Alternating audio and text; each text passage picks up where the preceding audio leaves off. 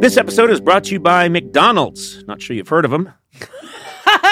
Up-and-coming little restaurant, but they're making it. They're the little engine that could. You know, the moment of bliss when you spot your fries being scooped into the carton and suddenly time slows down. I have that all the time. I love their fries. Oh, yeah. Yes. McDonald's fries hit different when they're free. That's another thing I'll tell you. And when they belong to your friends. There's no better feeling than thinking you're out of fries and then you discover extra fries at the bottom of your bag. Or else my son still hasn't finished his fries. Yeah. And I'm done with mine. And he used to be weaker than me, so I could just take them. Yeah. Now I can't because he's stronger than me. Oh, yeah. There's no wrong way to eat McDonald's fries, but we all think our way is the best way. And I like stealing them from someone else. That's my favorite way. Get your favorite McDonald's fries today. McDonald's! Check them out sometime. They're everywhere.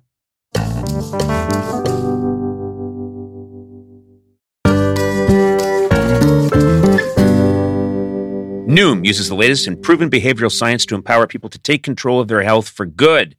Noom builds personal plans that can meet an individual's needs, takes into account dietary restrictions, medical issues, and other personal needs to build a plan that works for you. Through a combination of psychology, technology, and human coaching, their platform has helped millions of users meet their personal health and wellness goals. I think a lot of intelligence has gone into the whole Noom system. They really think about how humans live, how they think, what their psychology is, and it's all been used to help people control their weight. So stay focused on what's important to you with the Noom psychology and biology-based approach. Sign up for your trial today at Noom.com. That's Noom, Noom.com. And check out Noom's first ever cookbook, The Noom Kitchen, for 100 healthy and delicious recipes to promote better living. Available to buy now wherever books are sold.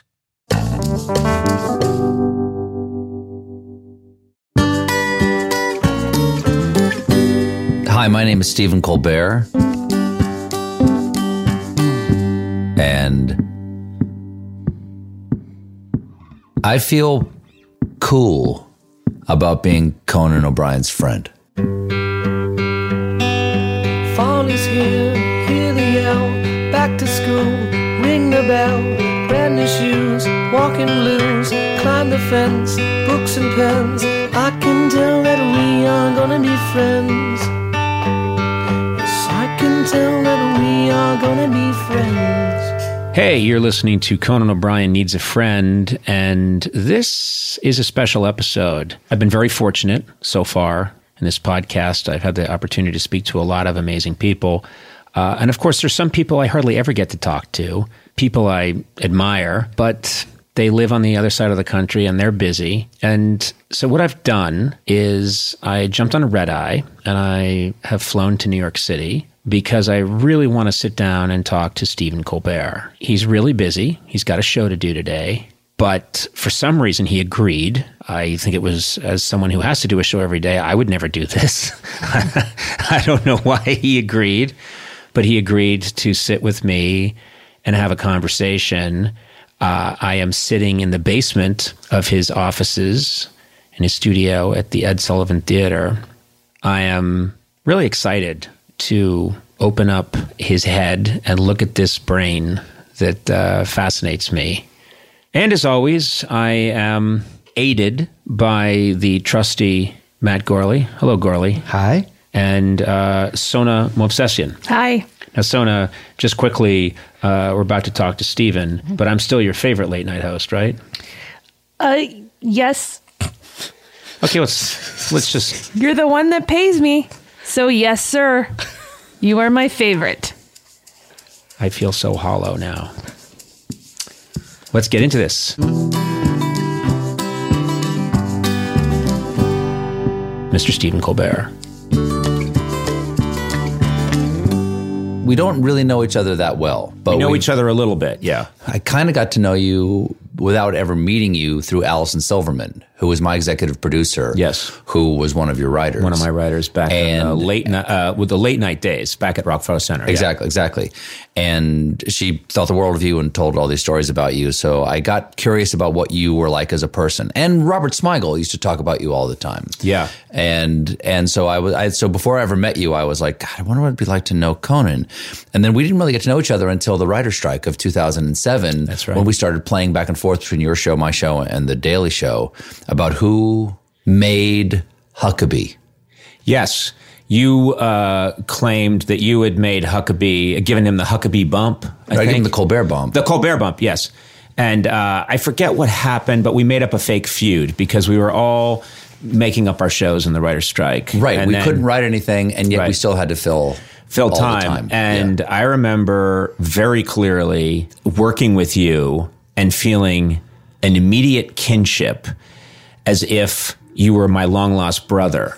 Because we taped a bit. I think it was John, myself, and you were supposed to be having a long fight, a fist fight. Yeah, long, prolonged, multi-room, multi-weapon fight. Yeah, and obviously there was something where you and I clicked the way brothers separated at birth would click, because we had to start fighting, and you immediately went into the old style boxing stance that people had. The Marquess de Queensberry rules. Marquess de Queensberry rules. And you put your fists out and you were dancing around like a cartoon character. And I had this immediate visceral reaction of, I just want to go to a playground and play with this guy for like 4 hours. Because that's the bullshit that I do with certain people.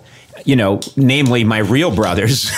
But How many brothers do you have? I am one of 6 kids, so I'm one of 4 brothers. Okay. I have 3 brothers. Yeah, I have a lot of brothers too. I'm one of 8 boys. 3 girls, 8 boys. Yeah. Well, that really makes me happy. We never really discussed that before. We had we had a good time. I actually have the Leroy Neiman. Yes. I sent you a copy, right? Yes, you sent me a copy. We made a Leroy Neiman of the last punch we all throw. The 3 of us, it was sort of like a parody of, we were all fighting each other, battling each other, and it was a long knockdown, drag-out fight. And then it ended with sort of a parody of that. I think it's the Rocky 3. Yeah. It might be Rocky 2 ending. Is it Rocky 2? No, 2 is the rematch, isn't it? And then Rocky 3... Rocky wins in Rocky 2. Rocky 3... Yes. He defeats Mr. T, and then they decide to fight each other just for fun, which no 2 professional heavyweights have ever done. Ding. And ding. They hit each other at the exact same time. Right. And it freezes and becomes a Leroy Neiman painting. Which is why it's so heartbreaking when he is beaten to death by Ivan Drago in Rocky 4. Right. That's just a setup. That whole movie is just backstory to him being beaten to death. Also, he might not have been beaten to death by Drago had he not had a knockdown, drag-out fight that nobody saw with Rocky backstage for absolutely no reason. With no ref to break up any fights, no payday, or any kidney nothing. punches. Yeah, it's nothing like that. Stupidest thing that's ever been depicted in a sports movie. Hey, let's just you and I have a knockdown, drag out for fun when no one's looking. Well, here's one reason why it's so gratifying, which I've told you before on your show, and I've mentioned when you've been on my show. Why it's so gratifying that you and I don't even know how to respond to how happy it is that you call me a brother, even a comedy brother, is because people may not know out there that when your show first began, Robert Smigel, who I didn't really know very well. And Robert Smigel, for anyone who doesn't know, a really good friend of mine and the head writer and sort of, one of the co-creating forces behind the late night show back in 1993. He had scouted me for SNL, and he liked me more than Lauren, I guess. I never even got called to New York, but he wanted me to meet you, and I wrote some packets, and I never stopped writing packets. I think he stopped showing them to you, but you were like, nah, maybe not. And so I thought, oh, Conan doesn't like me. I thought, I don't meet Conan's standard, even after I had gone and done other shows and had somewhat of a successful career. I still thought but I'm never going to be up to Conan's standards. Oh, that's a terrible, terrible. Well, first of all, you're not up to my standards. That is gratifying. Yeah. Because I'm not up to my standards. Yeah, exactly. And I would hate to think your standards are lower. No. And I'm not up to my standards. No, that's a terrible misconception. But why someone would feel that way. They would, but what happens is when packets come in, it depends on when they come in. Had I met you when we were first putting the show together, I think you would have been an immediate hire along with all these other people. You would have been tons of whom I knew in Chicago. You would have been an immediate hire. What happens once we got up and going, and I believe your packet had some great left brain ideas. I remember you had an idea in one of your packets that was about me growing a sustainable farm in the background. Was that you? Right. That people, there's always a question of what people do behind them in the little tableau or the little scene behind their desk. Yes. What is back there? Right. And Dave, of course, had his bridges and various other things. Every back late there. night house has a little tableau. Stuff like there. And Robert had just said the words like, well, we want it to be funny and but also real. We want it to be real. And I don't know what that meant. And I don't know if that was even an accurate description. It isn't an accurate description. I watched the show. Yeah. I watched the show later and I went, that has no bearing on what this show became. But I thought, what can you do that's comedy that's also strangely real? So I thought, we'll get some grow lamps that you can't see, plant some corn. And as the season go on, every so often Conan checks in with his crop of corn, right, which you can grow behind you. Sustainable farm behind you. And then at a certain point in the year, let's say you launch in October. Yeah. Something like that. September. Yeah. September. Perfect. So all winter long, you check in on the corn. You have to like every so often, like you weed it or something like that. And then come spring, I don't know what's 90 days for corn. So Christmas, first of the year, that you would drive up to Connecticut and get some college kids and smuggle them in like a coyote, right, bringing in migrant workers to harvest the corn, right, behind your desk. Right. I see why perhaps that did not make the cut. Yes. But that is one of the things I pitched. Yeah. First of all, I didn't want to deal with government subsidies. Sure. There's a lot of, when you start a farm. The tax implications are incredible, though. Yes. The tax incredible. A lot of paperwork. Yeah. And my brother has a place in Wyoming. Yeah. 100 acres. He grows certified grass. He's officially a rancher. Oh my God. Okay. See, I didn't want to buy into all that. Yeah. I loved your packet, but when you brought corn into it and sustainable farming, I was out. Here's something I'm going to tell you, Stephen, that I believe sincerely. It would have been the worst thing in your life to be hired by me because I believe this 100%. Very much my biggest dream in 1985 was to be a writer for David Letterman on his late night show. And I thought that my entire destiny depended on whether or not I got that gig. I sent in a packet I really liked. Apparently they really liked it. And it came down between me and one other guy. And they went with the other guy. And when I got that phone call from Steve O'Donnell, I thought I really did think my comedy life is over. Sure. I now realize that had I worked for Dave, I wouldn't have gone to SNL. Lauren wouldn't have seen me. I wouldn't have been plucked foolishly to replace Letterman in 93, and my improbable career never would have happened. If the thing that I wanted most had happened at that point, I wouldn't be where I am. And I really do believe that it's not getting the thing that you want that leads to you going on and Daily Show, Colbert Report, and then this show, not working for me is the greatest thing that ever happened to you. Yeah. Yeah, I see that now. Yeah. And in fact, I've always suspected it. Yeah. But to hear it from the horse's mouth. Yeah. Yeah. And what a bullet I dodged. You dodged a bullet. Good Lord. And also, I'm a monster. I'm a genuine monster. And so the reason it's cool for me is that I've always thought of you as a destructively funny person whose flavor of comedy was always surprising to me. Like I never saw where things were going with your work. And I always thought I'll do my own thing. I'll never be up to that standard. But then when I had so much fun with you doing that thing, after that, we just, in very small ways, just kind of kept up with each other in small ways. Maybe once a year, just email or a message, or I'd maybe come on your show or something like that. Yeah. Just a little something. Ran into each other skiing. That was a pivotal moment for me because I took my family. We didn't know this, but we each took our family to a ski mountain. We didn't know it. Deer Valley. And it's a large mountain. And I'm no snowboarders. No snowboarders, That's the key which part. is nice. Key part. No snowboarders. And the turkey chili is. Yeah, no one's vaping in line. And I am skiing for about 10 minutes when people, I'm easily recognized because of my height, freakish cheekbones, long legs. When I ski, I'm not anonymous because it looks like Big Bird from Sesame Street has just put on goggles and people are like, hey, it's Big Bird, you know? People were flagging me down and saying, Stephen Colbert's on the mountain. No, you didn't tell me that. No. People were stopping me and saying, Stephen Colbert's here. And they were saying it as if, but of course you know that because all you guys are aware of each other's movements.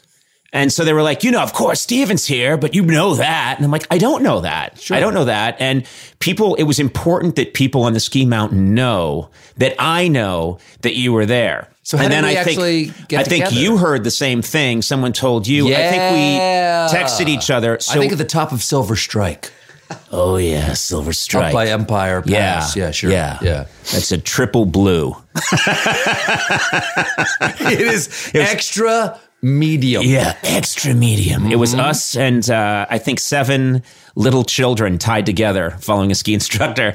And we started skiing together, and then we're taking chair lifts together. Yeah. And when you take a chair lift with another man, I think it's the most intimate way 2 men can get to know each other. Yeah. That steam room or chair lift.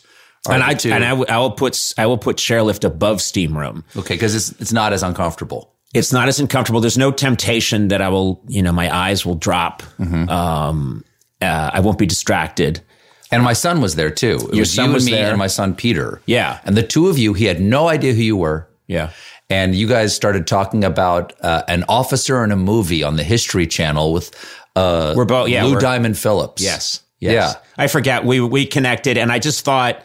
Then I hung out with you and your family, and here's the things that just reaffirmed all these nice things that I wanted to think were true about Stephen Colbert, and then they all came true, which is, this guy really loves his family.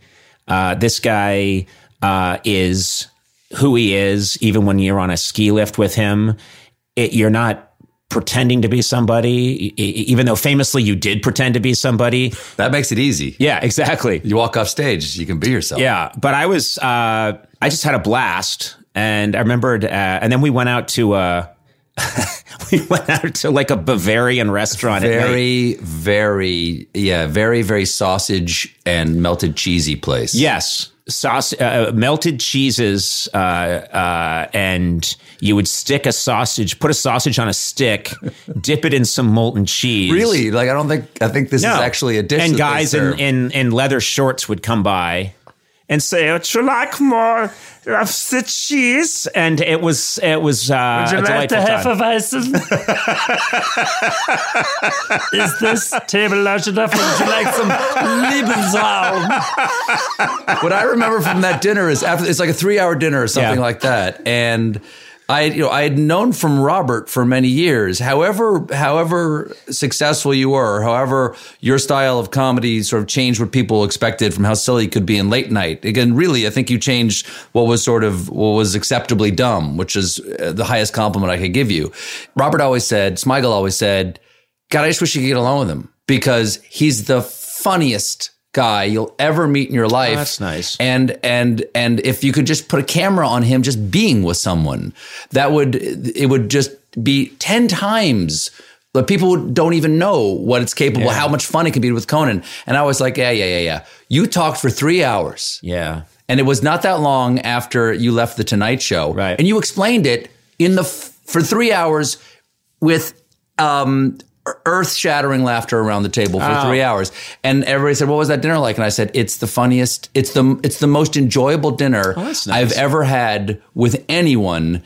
And I don't know how to say this. It doesn't sound like a knock, and it's not a knock. Yeah. And it's that I don't know if I said 10 words, but it doesn't matter. It didn't feel like he was hogging the conversation. It felt like he was giving a gift of like, let me tell you my story. You told us your story. Right. And I walked away going, I know exactly what Robert means now. And nice. You can't capture it. You just have to go experience it. Well, that's the thing. Much better than this conversation right now. This now, the evidence of this helps in no way, does not support in any way, but it's like the observed molecule. This is the double window test or whatever. Yes. The mics go away. This man is amazing. Listen, first of all, we're not really recording. This will never air. So don't worry about that. And so that's why it's going to be fantastic. Yeah. It's going to be really funny. I think one of the things that was interesting to me, and I recognize this sort of right away. I don't know what it is, but it's something about, I think this guy likes to roughhouse. This guy, silly is a religion for this man. And silly is my religion. Do you know what I mean? It's I've seen you shirtless in a hula skirt. in your dreams? No, the photo online. If you look at Conan O'Brien, if you look Conan O'Brien young, there's a picture of you shirtless in a college hula skirt from the Lampoon. From the Lampoon, yeah. And it's so funny because I don't know what your path was. My path was comedy saved me from being an incredibly uptight, unhappy person. Without a doubt. And I was thinking, when I met you, I thought, I wonder, he feels like a kindred spirit, like comedy saved you. Is that true? Without a doubt. I mean, sort of to work backwards in that story, I was saved by Paul Dinello and Amy Sedaris, who were my companions. You know, they were my loved ones when I first started out. Because when I first got out of college, I was a theater major at Northwestern University, and I had been a philosophy major at a small all-male college in Virginia. And then I figured if I'm just going to look at my navel all the time, I might as well do something with it and be an actor. And that's kind of what I'd always secretly wanted to do, but couldn't get the courage to go try to do it. And I really wanted to be an actor. You know, the thing I've sort of said repeatedly about it over the years is that I didn't want to play Hamlet. I wanted to be Hamlet. I wanted that my own brooding, depressed self to be validated by an occupation and a wardrobe that matched it. So I wore a lot of black, and I had what passed for a beard, and I was a poet / jerk, and I sort of brooded at people. I was depressed at them. Yep. And it wasn't like I was acting. It was real. I really was. Like, I don't know why I'm getting out of the bed in the morning. And I happened accidentally upon improvisation, and I went, oh, something about that seems right to me. A, I'm lazy and I don't want to learn lines. But B, I like the something wonderful right away. The pay attention and then try to respond, which of course is part of acting. But I love the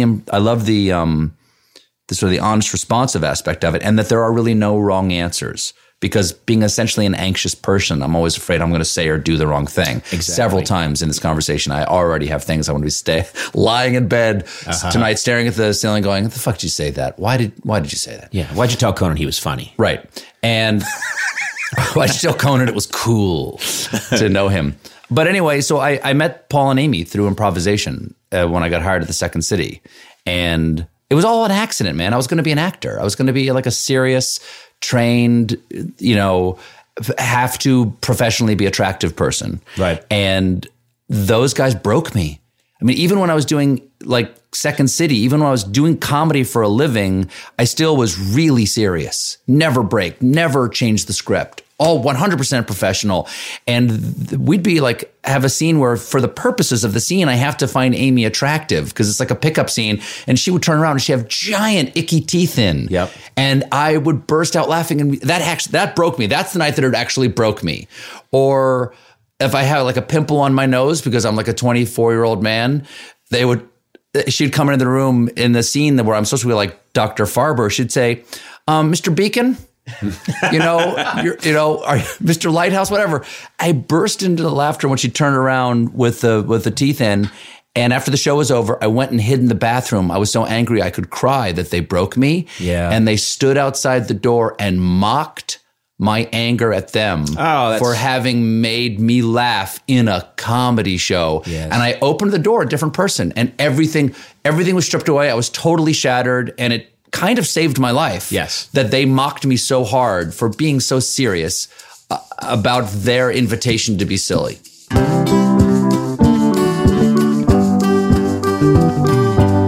Now it's time for the segment Conan O'Brien pays off the mortgage on his beach house. I believe in transparency in all my business actions.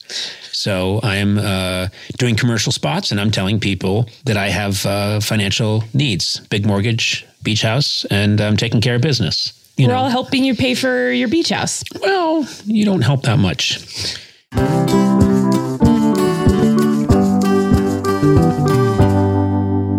Sona, where else can you go surfing and skiing the same day, huh? I don't know. Or check out a world-class art museum and then camp at a dark sky sanctuary that night, huh? Yeah. Yeah, where else can you hike through redwoods and then get a luxury spa treatment? Where? Well, you live there. California. California, Sona. No matter where you go across the state, you'll find a way to play. I'm a California resident, so are you. Sona, you are a lifelong California resident. I'm a lifer. I love this place. This is a beautiful state. Gorgeous. So many different, wonderful ecosystems in one state. You can hang out by a Palm Springs pool. You know, you can go whale watching. You can go hiking in Yosemite. And then talk about the great cities in California. You get all this amazing food, sushi, whatever you want, they got it in California. Hey, if you can't find it in California, man, you got a problem. Yeah. I shouldn't have done that. I made that up on my own. Anyway, I love California. Discover why California is the ultimate playground. Head to visitcalifornia.com to start planning your trip today.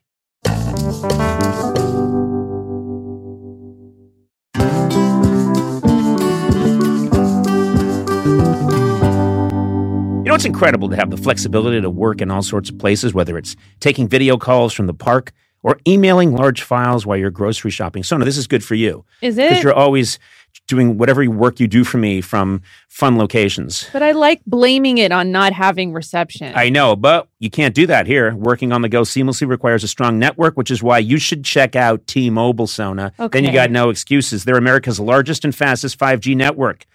With T-Mobile, you'll be covered in more places with the 5G speed you need for your life on the go. Plus, they also cover more highway miles with 5G than anybody else. Check it out if you don't believe me. Hey, Blay, you've got T-Mobile, right? I do. I was actually just up in the woods in Idlewild. It was fantastic for the weekend, and my T-Mobile didn't miss it. My T-Mobile phone didn't miss it. You know, I wouldn't think you'd need a cell phone because you speak so loudly into a microphone. Well, I had to look some stuff up. Just take it down a I didn't know what notch. brunch was. I can hear him. When the restaurant's open for brunch. Okay. So I used my T-Mobile coverage to check out terrific, brunch. Blay. That's all right. Anyway, wherever you are, take it from the loud-speaking Blay. If you're on the go, you want to be in the know, you want to make the show. What? T-Mobile. That's the Okay. one for you. That was I should have weird. rhymed it with go. Anyway, find out more at T-Mobile.com/network today. Coverage not available in some areas. Fastest based on median overall combined 5G speeds, according to analysis by Ookla of Speed Test Intelligence data Q3 2023. See 5G device coverage and access details at T-Mobile.com.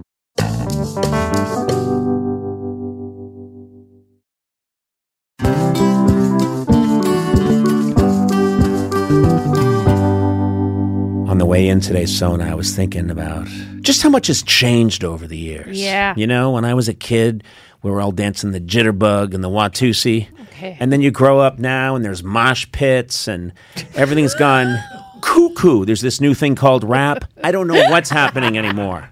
But guess what? In a world full of change, there's one thing that hasn't changed. Mm-hmm. The great taste of Miller Lite. Are you with me on this? Oh, yeah, I'm right there with you. Yeah. And you know, another thing that hasn't changed is that it's less filling. Yeah. I hate a filling beer. When I have a filling beer, I just want to sit down in a beanbag chair for 6 days, but not with Miller Lite. So what's the best thing about the original light beer? Back in 1975, the big debate in America was what's more important, that it's less filling, Miller Lite, or it tastes great. Yeah. The cool thing is when we all realized it's both. Okay. It's less filling and it tastes great. Yeah, right. Everybody wins. Everybody wins. Miller Lite keeps it simple. Undebatable quality, great taste, only 96 calories. You don't have to choose what's best. Miller Lite has great taste and it's less filling. Tastes like Miller time. To get Miller Lite delivered right to your door, visit MillerLite.com/Conan. Or you can find it pretty much anywhere that sells beer. Yeah. Celebrate responsibly. Miller Brewing Company, Milwaukee, Wisconsin. 96 calories per 12 ounces. Fewer calories and carbs than premium regular beer.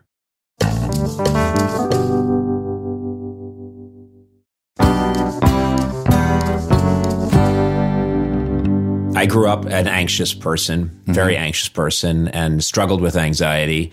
And I really thought in a Catholic way that anything good had to come through suffering. I really believe that, You have to be, of course. You have to be miserable. And so I was a grind. I was a grind in school. I took everything so seriously.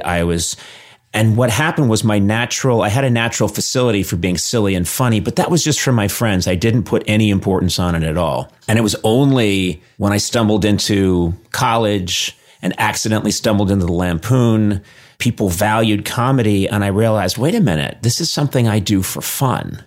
But suddenly, people are saying, hey, you're pretty good at this. And this is a valued skill in the world. And I didn't know that. I think I was 18, 19 years old. I had no idea.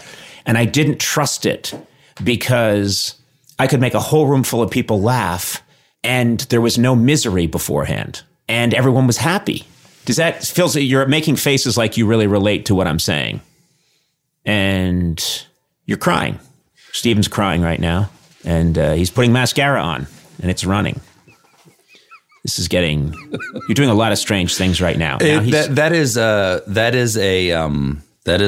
dish that is hitting so many parts of my taste buds right now. That is a bell that is, ringing so many places in my brain because, of course, I'm also a Roman Catholic and 11-year altar boy. And very devout household, and the image of Christ on the cross is the highest aspiration, is to be able to take up your cross and to alchemize suffering into gold. Yes.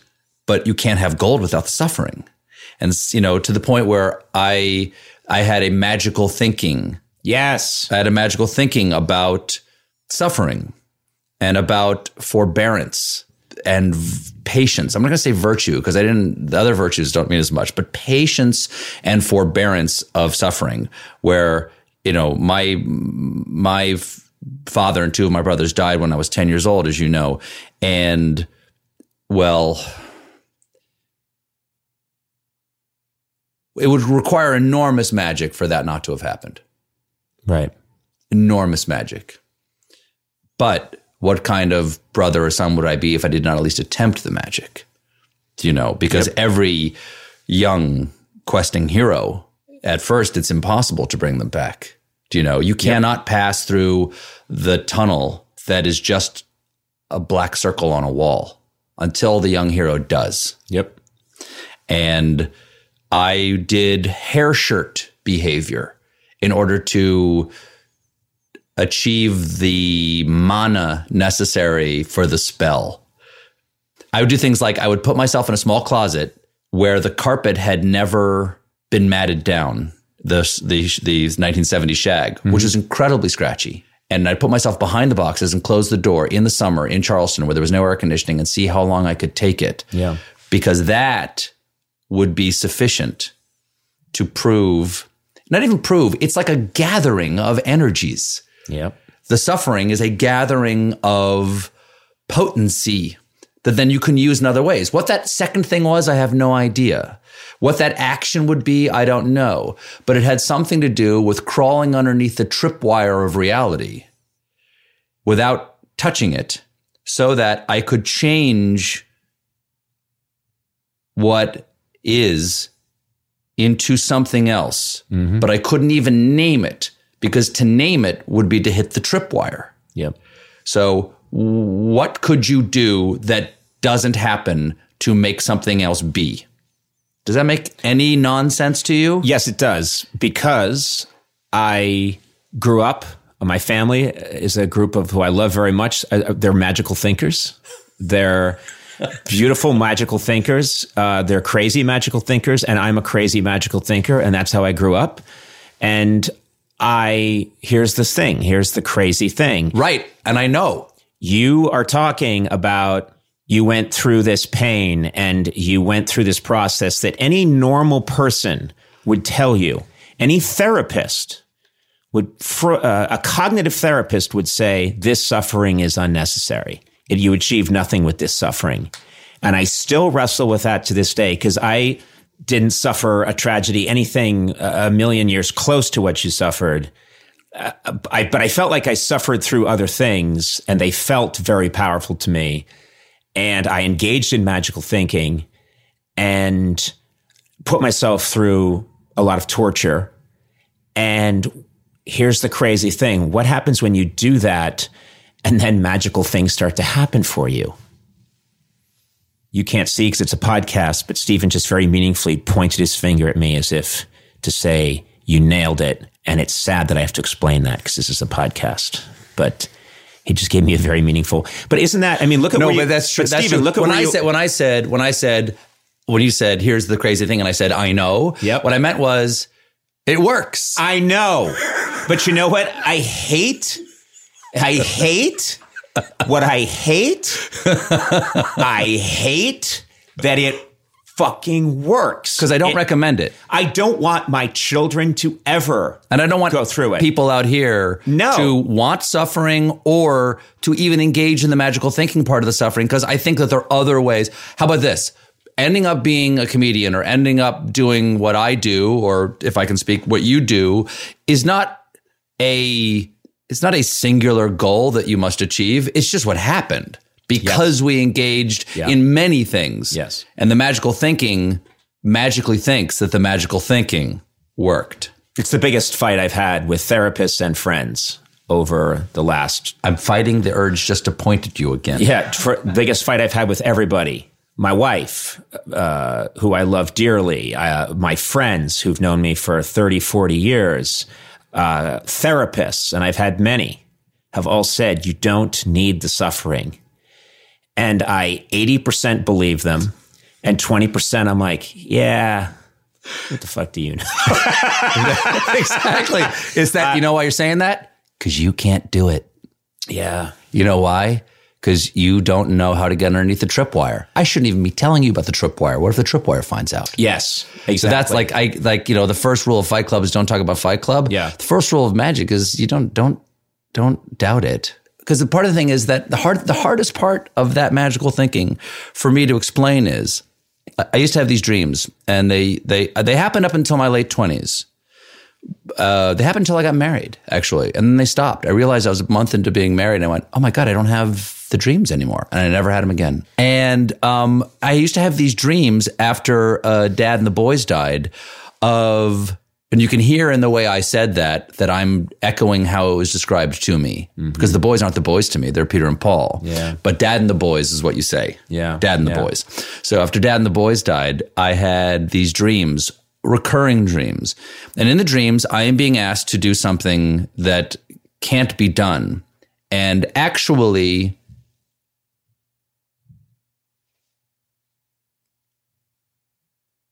is beyond impossible. It's not even a request. It is a universal impetus that comes from I know not where. Here's an example. Endless Salvador Dali plane, geometric plane, no sky, no features. Limitless horizon. Maybe marble. In the marble, there are 3 other pieces of stone. One is larger than the other 2. And those 3 pieces of stone are absolutely flush and almost exactly the same color as the rest of it. And they're so well joined that if you ran your finger, you could not feel any difference between the 2 stones, but they were put there. Right.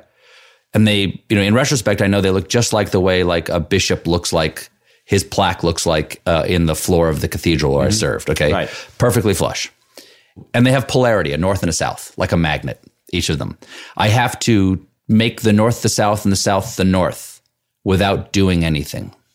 I'm not taking them up. I have to make them exactly the opposite of their nature. With your will. There is no indication about how it should happen. Right. But it must happen, or else the worst possible thing you could possibly imagine will happen to you. And what is that? It is never stated. But it is right behind you in the dark area where your peripheral vision doesn't reach. It's always there, capital I. It's always there. And it is always driving you to do that thing. And there's no request. It just must happen. Yeah. It's like the air you breathe. It must happen. A sequoia must be a pencil. So I carve a sequoia in a pencil? Nope, that question was never asked. That statement was never made. It just must be different. Yeah. Now, I actually think there's some relation to that. And creating things. Yes. There wasn't something there, and now there is. That's the thing I like to tell young performers who are anxious about their career. I go, you're entirely sufficient to the challenges of what you want to do, because the drive all comes from you. And the thing you're going to ask yourself to do, you know how to do it. Where there was nothing, you will make something, and that thing will be you. You can't ask for more. I don't think it's any coincidence that you grew up not just a Tolkien fan, but a fanatic. You were drawn to Dungeons and Dragons, and you were drawn to, and I know how well you know your Tolkien, and it's frightening how well you know it. I don't know as well as people think, but better than anyone I know. Yeah. The ghost of Tolkien is stunned that you know that much, and is often stumped. He's worried. He's worried. He's like, I had other things in my life. Yeah. Which one was Bilbo?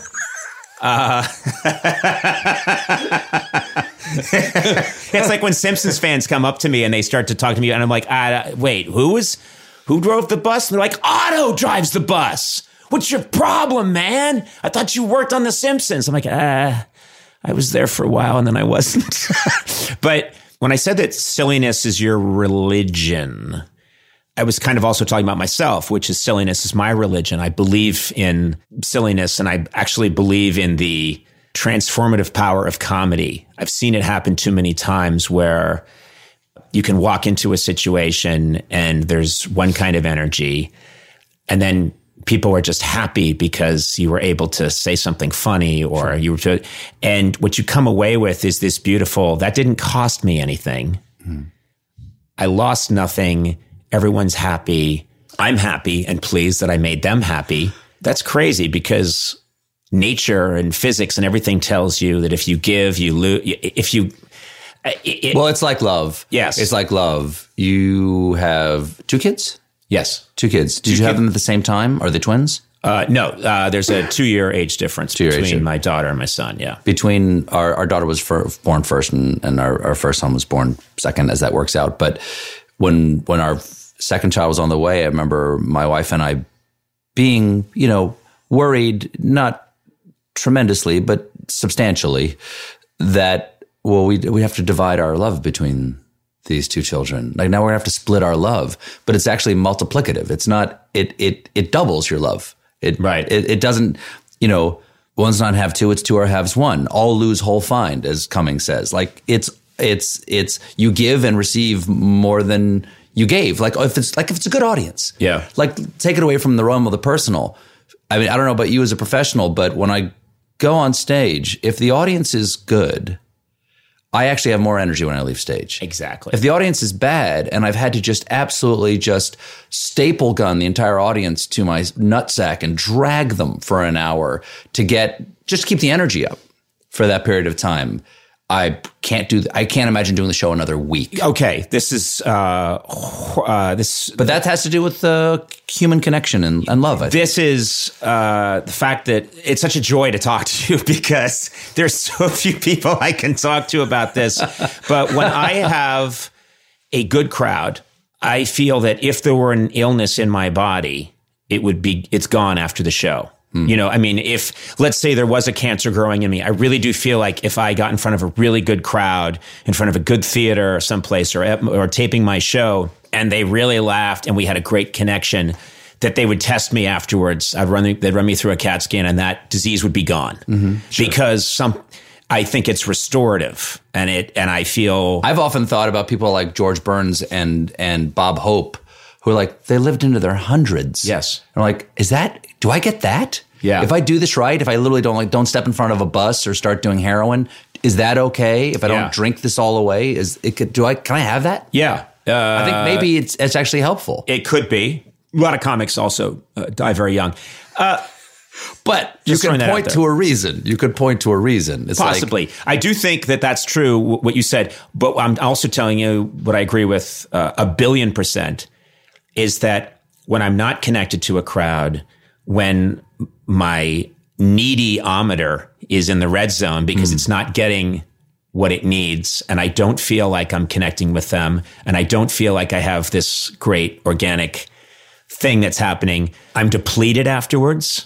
I don't want to do it anymore for a living. I come home and I tell my wife, I think maybe I'm done. I've been coming home and telling my wife, I think maybe I'm done, the entire time we've been married, which is about 17 years, occasionally. And she always reminds me, yes, I know. You said that 3 months ago, and then you came in 2 nights later, and you said you actually were able to change the course of the planets with your comedy beam tonight. You were so.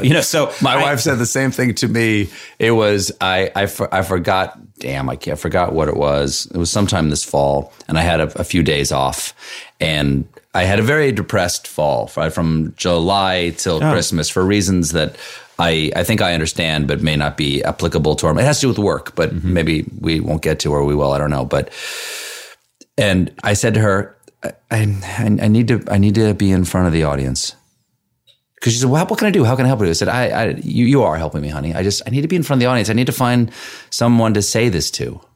And to say it in a way that makes them laugh and then gets it off my chest, and we share that I'm not crazy to think this and all those things. She goes, I want you to remember this thing you just said to me the next time you come home and say, I just don't think I can do another week of this. Yeah.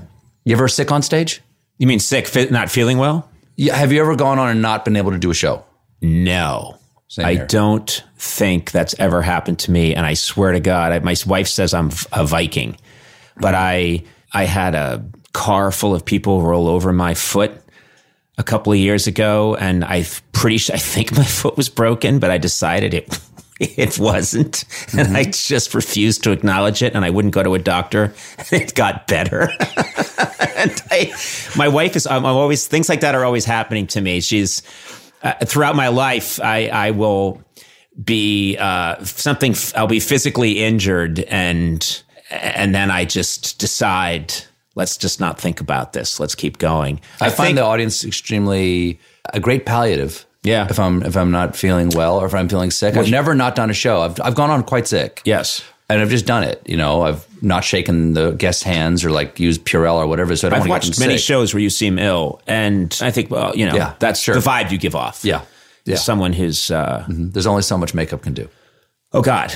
Do you ever wish you had a job that did not require makeup? It's probably my only complaint about the job. My only complaint about the job is the rigidity of the schedule and makeup. That other people can say, you know what, I'm in their jobs. Not everybody, but there are a lot of people that who can say, I just took a personal day today.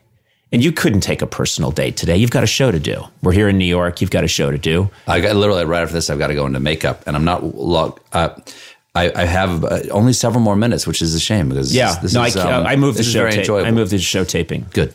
You can stay here another hour. The only problem is that my guest is usually the person that I don't want to keep waiting, and that's you. So that's true. Yeah. I'm your guest tonight. Sure. And I've brought nothing. I have no plans. I have no anecdotes. I did a full minute with Robert De Niro with neither of us talking. Because that's often Robert De Niro's interviews. I know. I had never interviewed him before. The first time I interviewed him, I heard that he was difficult. I had seen that he was difficult. I mean, not purposefully. It's just, it's work a day for him, I think. And he came out and he started, he didn't say much. And I just said, why don't we just sit here? And we did a solid minute. That's great. And it was one of the most enjoyable. I've never been able to recreate it. I've had other guests who have that vibe, and I go to start it, but they get nervous. No, you need both people totally committed. He was 100% committed. One flat, solid minute, and neither of us talking. It was wonderful. I do not want to keep you because nobody knows more what you're... Isn't that nice, though? I for years now... I've just wanted to have a conversation with you, and you had to make it professional, so thanks. I thought we could actually have a moment of human connection. You're getting paid $400. I understand. Conan's got to turn some coin. Actually, Conan does. Conan's made some terrible investments, but we'll get into that later. But I wanted to sit down and talk with you. I mean, Allison, even on the old show, and Allison, we stopped working together 9 years ago, much to my heartbreak. But terrific writer, fantastic, great just mind. Really so shockingly great. 10 years ago now, 10 years ago this fall, and she used to say, "Gosh, I wish you could just sit down with Conan because he would understand these things that you're dealing with as a host of a show." And there's so few people you can talk this about. I had a great conversation, my only off-air conversation with Dave ever was a week and a half before he ended his show here. Yep. I just said, could I just come see you to ask you, just talk to you before you leave? Because I'd like to talk to you while you're still there. And he was like, sure. Or rather his person said, sure. So I came in, we sat down in a little outer office with a couple bottles of water and pleasantries. And then he was like, what can I do for you? So I asked him questions about like really workaday questions, like how do you split your focus because you got a balcony? How do you do that? Where do you stand? Why did you choose that spot? Why is your desk on that side? I wanted to ask like mechanical things so I could come into this space. And he was answering the questions and thoroughly and with some enjoyment. I like ask questions like, where do you hide from your producers? Mm-hmm. Like when they need you, where in the theater can you go where you're comfortable but they don't know you're there? And he was like, and he told me where it was. I'm not going to say here because there's a nice place to hide. And he goes like, you can even hear them looking for you. You can hear their panic rising in the commercial break where they're looking for you. And I said, do you mind me asking you these questions? And he goes, Stephen, who else would know to ask? Yeah. Who else would care what the answer was? That's something I envy. Obviously all of us have very strong, reverential feelings about David Letterman. And I envy you that. There's a lot of people that assume that I have this connection with him that I don't really have. Because while you had his old late night show, but you guys didn't overlap. We didn't overlap, and I've always thought, I'd love to sit down and talk to him for an hour and just experience that mind, but I don't know if that's in the cards ever. And you have a podcast, and but I'm so also Dave. This was incredibly enjoyable. I know you're listening right now. I'm telling you right now, this was a rare treat. Yeah, I feel so cool about being Conan O'Brien's You wrapped it up so nicely. Let me just say one last thing before we go, which is I have a very powerful feeling when you were talking about your suffering. I just hated that you had that. I hated that you had that suffering because you're such a decent and good person. And it's so interesting to me. I don't know if you feel this way, but when people have ever said to me, oh, that sounds like you went through a rough time or you were unhappy as a kid, I dismiss it. I say, no, that was no problem. That was not a problem at all. But when I hear about someone else who is a kindred spirit having any kind of suffering, I have this feeling of I want to go back and take that away for you. Do you know what I mean? Does that sound odd? No, not at all. Good. When I was a kid, a couple of things. Peter and Paul died. I moved into their room. Maybe that would be one way. Oh, wow. Okay. I had their record player. I didn't have a record player, but suddenly at 10, I have a record player and I had all of their records. Yeah. Okay. That's how I got to know James Taylor. I got Sweet Baby James because that was my brother Peter's. James is a guest on the show tonight. He's after you. Right. But I also got George Carlin. I got Bill Cosby. I got, he did Richard Nixon a Fantasy. David Fry. Yep. And I listened to those guys over and over again every night. Even when my mom told me not to, I would hide the speaker under my pillow so I could just listen to those guys. And I listened to them every night. And those people, in some alchemical way, took it away. And in the work that you've done, every time I've watched you, in some small way, you have retroactively taken away what of it lives with me to this day. Your comedy is joy and thank you. We do that relief. for each other. We do that for each other, which is nice. You're doing that too. So and there's nothing you can say about me that you're not doing just as much. And this was special to me that I got to talk to you and let us, without microphones, find a time and go get some melted cheese and sausage. So good. So good. God bless you. Thank you, Stephen Conan. Colbert.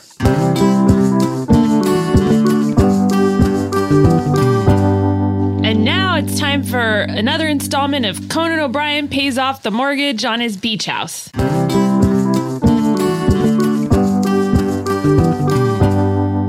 You know, Scotty's cares about the environment and has strong values they stand behind. Plus, Scotty's facial tissues are super soft, strong, and absorbent, and easy on the wallet.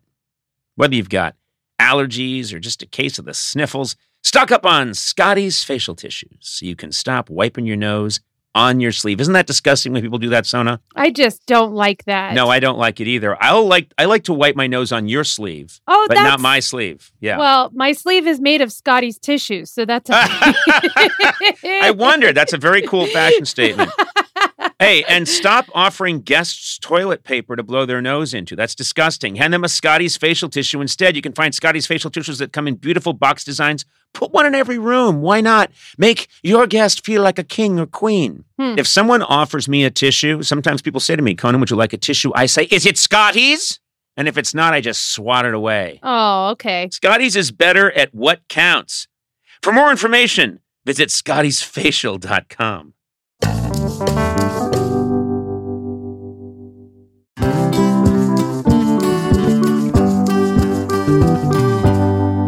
Come on, if most people are being honest, no one really knows what you do for work, right? Yeah, it's true. Yeah, especially if you're in a what I like to call B2B. Oh, you know? what is that? I'll explain. Okay. That's a business doing business with other businesses. You know what I'm saying? Yeah. I call it B2B. It's a little thing. It's also, it's a boy band I'm working on. Anyway, fortunately, LinkedIn has a network of professionals who get what you do, and you can reach the right people who matter most to your company because they're LinkedIn. Yeah. That's what they do. Yeah. LinkedIn has over, this is the fun part to say, 1 billion members. Are you serious? Yeah, that's more people than are on Earth because there are people on the moon using it and Saturn. That's over 1 billion members on its platform, including 70 million decision makers. God, I'd like to meet a decision maker. Since LinkedIn members are regularly updating their work history, you can precisely build a target audience by job title, industry, company, and more. Man, you can reach the right people for your, I'm going to say it again, B2B business with LinkedIn ads. Yeah. Gets even better because LinkedIn will give you a $100 credit on your next campaign. There you go. Just go to linkedin.com/Team Coco to claim your credit. That's linkedin.com/Team Coco. Terms and conditions apply. LinkedIn, the place to be, to be.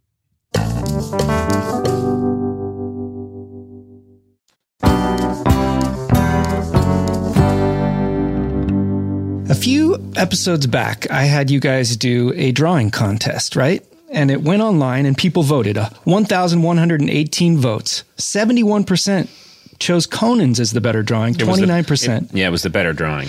But Sona, I thought you brought up a valid point that these drawings were named and people knew who they were voting for. Right. I don't think so. I do think that I had the much better drawing and mine had a joke and it was funny. And I think a lot of people would have loved to have taken the starch out of my collar and voted against me because that's the fun thing to do. Oh, yeah, not so fast, Conan. We vote for the underdog, Sona. So I disagree with you. Well, there's only one way to find out. All right. And that's to do a blind drawing contest with the same paper, same pens. Oh. These are 2 brand new Uniballs. Okay. High quality cardstock. Okay. You're not going to put your name on them this time. These will be up on the Team Coco Twitter profile where you can vote for which drawing is best. Okay. I've got 3 subjects, and I want you. Do you guys want to choose what you want to draw, or do you want me to just pick one? Your call, Sona. You could pick one. Okay. Freddie Mercury popping out of a giant birthday cake. Well, that's not fair because Sona's a huge Freddie Mercury fan. Not that I don't like him, but she's obsessed with him, so she's probably been drawing him steadily for 20 years. Okay, let me go to the second one then. Yes. Just because I like him, I don't draw him. You practically built a religion about Freddie Mercury. I know, but do you draw your idols? Yes, I draw me every day. Okay. Do you want to hear the other options? Sure. Wonder Woman atop a fiery steed. Ooh. Or a log cabin with a smoking chimney and a lumberjack standing out front. I like the lumberjack and the log cabin. Okay, let's do what you want to do. Oh, Sona? Let's do it. Let's do it. It doesn't matter what we draw because I feel good about this. Okay. So this will be a log cabin with a smoking chimney and a lumberjack standing out front. Got it. 3 basic elements. And got it.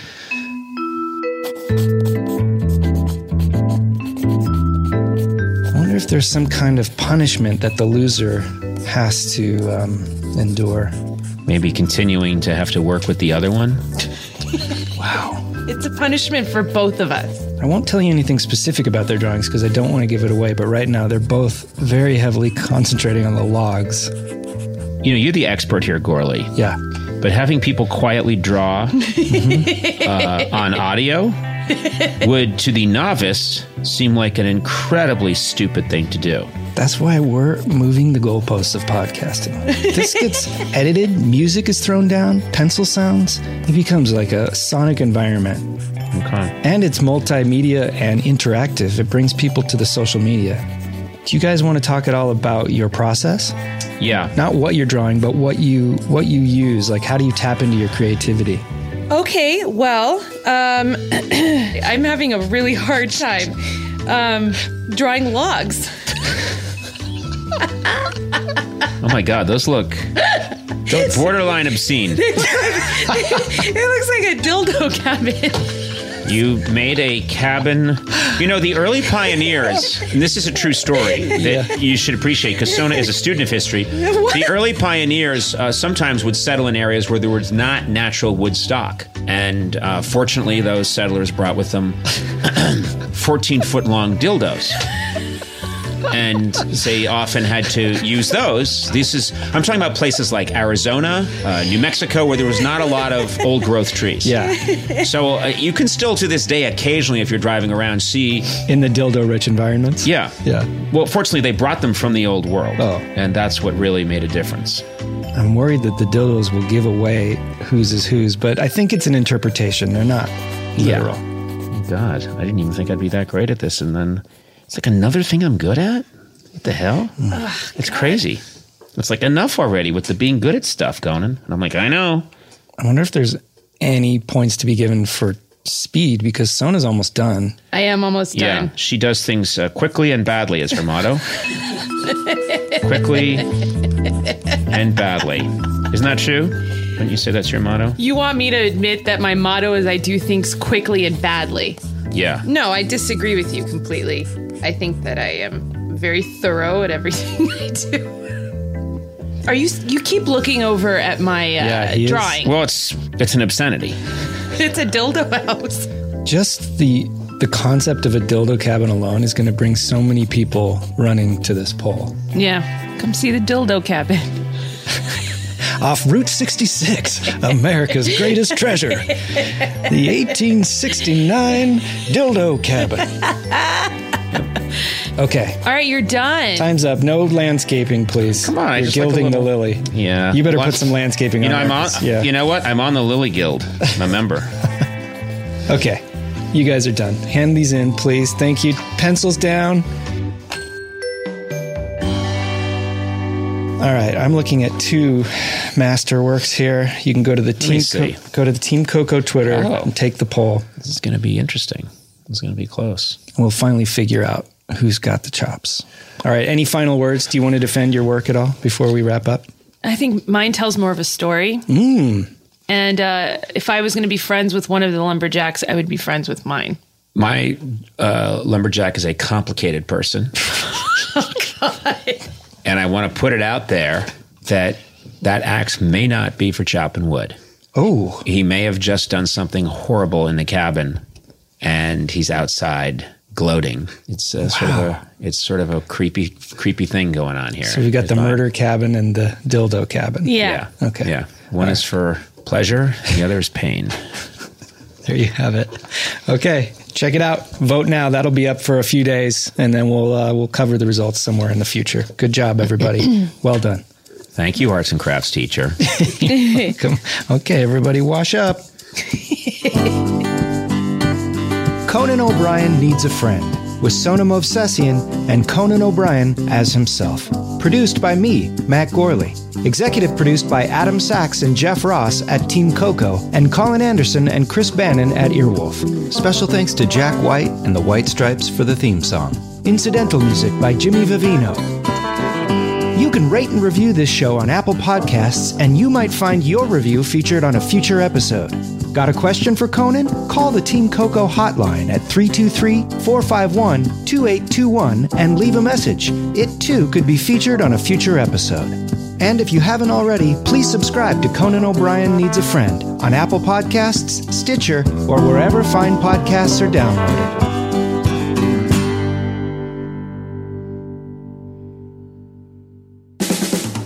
This has been a Team Coco production in association with Earwolf.